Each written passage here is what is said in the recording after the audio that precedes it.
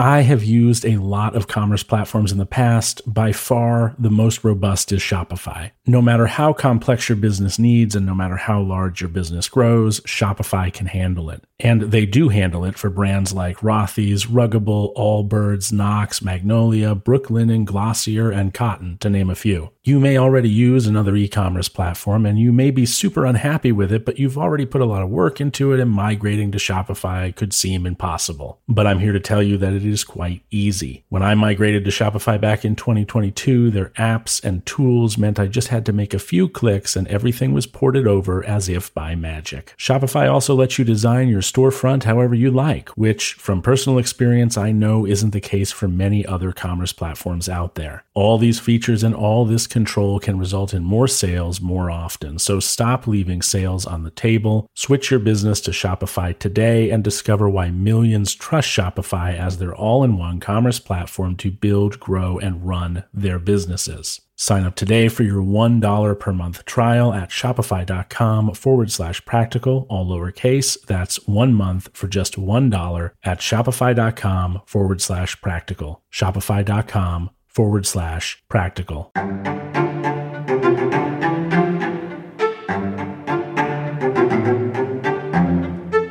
Hello and welcome back to Practical Stoicism. I appreciate you returning for another meditation. My name is Tanner. I am your host. And before we get started, I would like to remind you that if you'd like to get rid of ads in this show and you'd like to get straight to the point, you can subscribe to the premium version of this podcast at stoicism.supercast.com, and I hope that you will. One day this might be my full-time living, and that would be swell, and it's a great way to let me know that you appreciate the work I'm doing. So if you can, thank you, and if you can't, consider leaving a review on Apple Podcasts, Spotify Podcasts, or podchaser.com. Also, just a real quick note that in today's meditation, we are told to be men, to be like Romans. And for those of you out there who are listening who are of the female persuasion, I want to take just a second to remind you that this philosophy is intended for you too. Stoicism, if anybody takes it seriously, which I assume everyone listening to this program does, Stoicism is for everyone. It is not a gender-exclusive philosophy. The language of it, because it's from so deep back in antiquity, can make it seem that way, but it's not. So to my female listenership, you belong here too, and I hope that the way that I deliver the explanations of these meditations are as useful to you as they are to the many, many men who subscribe to this podcast. I'm not completely unaware of the fact that if you Google Stoicism or what is Stoicism, you get a lot of really half-assed attempts at explaining what it is, and it can come off as very bro-y or machismo, and that is not what this philosophy is. And part of why I present this podcast in the way that I do is to make sure there's another option out there. Hey, this is Stoicism, but it's not dude bro Stoicism, and it's not Silicon Valley Stoicism, and it's not ancient Stoicism. It's practical Stoicism, and it's for everybody. And that's all I'll say on it. Today we're going to be going over meditation number 5 from Book 2, which reads as follows. Every moment think steadily as a Roman and a man, to do what thou hast in hand with perfect and simple dignity, and feeling of affection, and freedom, and justice, and to give thyself relief from all other thoughts. And thou wilt give thyself relief if thou doest every act of thy life as if it were the last, laying aside all carelessness and passionate aversion from the commands of reason, and all hypocrisy, and self-love, and discontent with the portion which has been given to thee. Thou seest how few the things are, the which if a man lays hold of, he is able to live a life which flows in quiet, and is like the existence of the gods. For the gods, on their part, will require nothing more from him who observes these things. I'm going to start by picking apart the Roman concept of acting like a man. I know that some of you might find that obnoxious, but I think it's worth doing. A man is focused. He strives to do the task he is given to the best of his ability, even when circumstances surrounding his efforts are dire or otherwise problematic. A Roman man is the epitome of the old British standby, keep calm and carry on. And if you know your English history, well, that might make even more sense to you now. But do you need to be a man to exercise these qualities? Indeed not. And I would say that the world would be a much better place if both men and women acted more, as Marcus says here, quote, like Roman men. And anyone can, of course, because focus and attention, what the Stoics called the practice of prosike, and resilience to circumstance are not innately male qualities. In fact, since all humans require training to develop these skills, they are not even innately human qualities. So when Marcus suggests we essentially man up, let us replace that with be the best version of yourself you can be, because that is truly what he means. Every moment, think steadily as a Roman and a man, and do what thou hast in hand with perfect and simple dignity, and feeling of affection, and freedom and justice.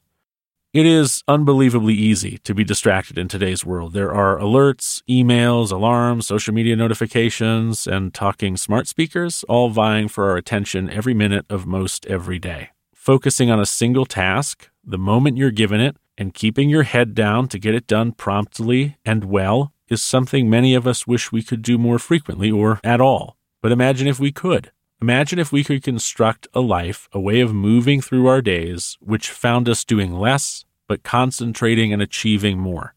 What Marcus is telling us to do here is to put the blinders on so that we can do the things we need to do, so we can do them well, with care, and with our full attention. So here we have a Roman emperor championing the idea of deep work, and that's about 2,000 years before all of today's self-help books began to do the same. 2 millennia before the concept of unplugging. And thou wilt give thyself relief, if thou doest every act of thy life as if it were the last, laying aside all carelessness and passionate aversion from the commands of reason, and all hypocrisy, and self-love, and discontent with the portion which has been given to thee. Now here, Marcus doesn't mean self-love in the sense of taking care of oneself, the way we might use the phrase self-love today. He's talking about being in love with yourself in a conceited fashion. Marcus is telling us here that we can do these things that he's suggesting we do, be a man, in his wording, and he's then going on to tell us how we can do it. He's telling us in his way not to look at the duties we're tasked with as things which simply need to get done quickly so we can move on to the next thing. Rather, he's suggesting we look at these as things which we might be known for after our deaths. We're not just taking out the trash or picking up the house, we're building a body of work that defines who we are. Do we want to be thought of as aimless, as constantly frustrated or irritated?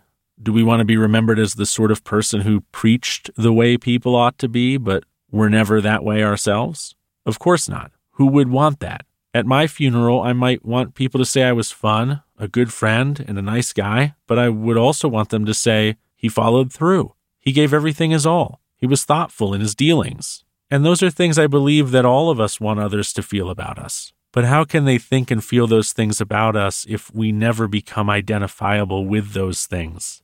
And the last part is my favorite because it's very fatherly. Thou seest how few the things are, of which if a man lays hold of, he is able to live a life which flows in quiet and is like the existence of the gods. For the gods, on their part, will require nothing more from him who observes these things. He's kind of teasing us here, right? He's like a dad who's given us a pep talk and we're starting to feel a little bit better. And then he goes, yeah, you see what I'm saying? It's not that hard, is it? How hard is that? That's kind of what he's doing here, and I like that. In Marcus's view, a fulfilled life is one with as little friction with nature as possible. But he does allude to the idea that doing this is actually hard. I mean, the last line of the meditation is that the gods on their part will require nothing more from him who observes these things. If the gods can require nothing more of you than to do this, wow, this must not be an easy thing to do. If the gods can ask nothing greater from us than to develop our ability to focus, take our responsibilities seriously, and endeavor to ensure all we do is done thoughtfully and just, then perhaps in reality, disciplining ourselves in these areas is the hardest thing a human being might work towards. And if that's true, perhaps that is all the proof you need to start working on it today. Thank you for listening to this episode of Practical Stoicism. If you enjoyed it, if you learned something from it, consider leaving a review of this show on Apple Podcasts, Spotify Podcasts, or Podchaser.com. Again, if you'd like to get rid of ads and if you'd like to support the show, you can become a premium subscriber by going to stoicism.supercast.com, and any support you can give, I would greatly appreciate. Thank you again for listening, and until next time, take care.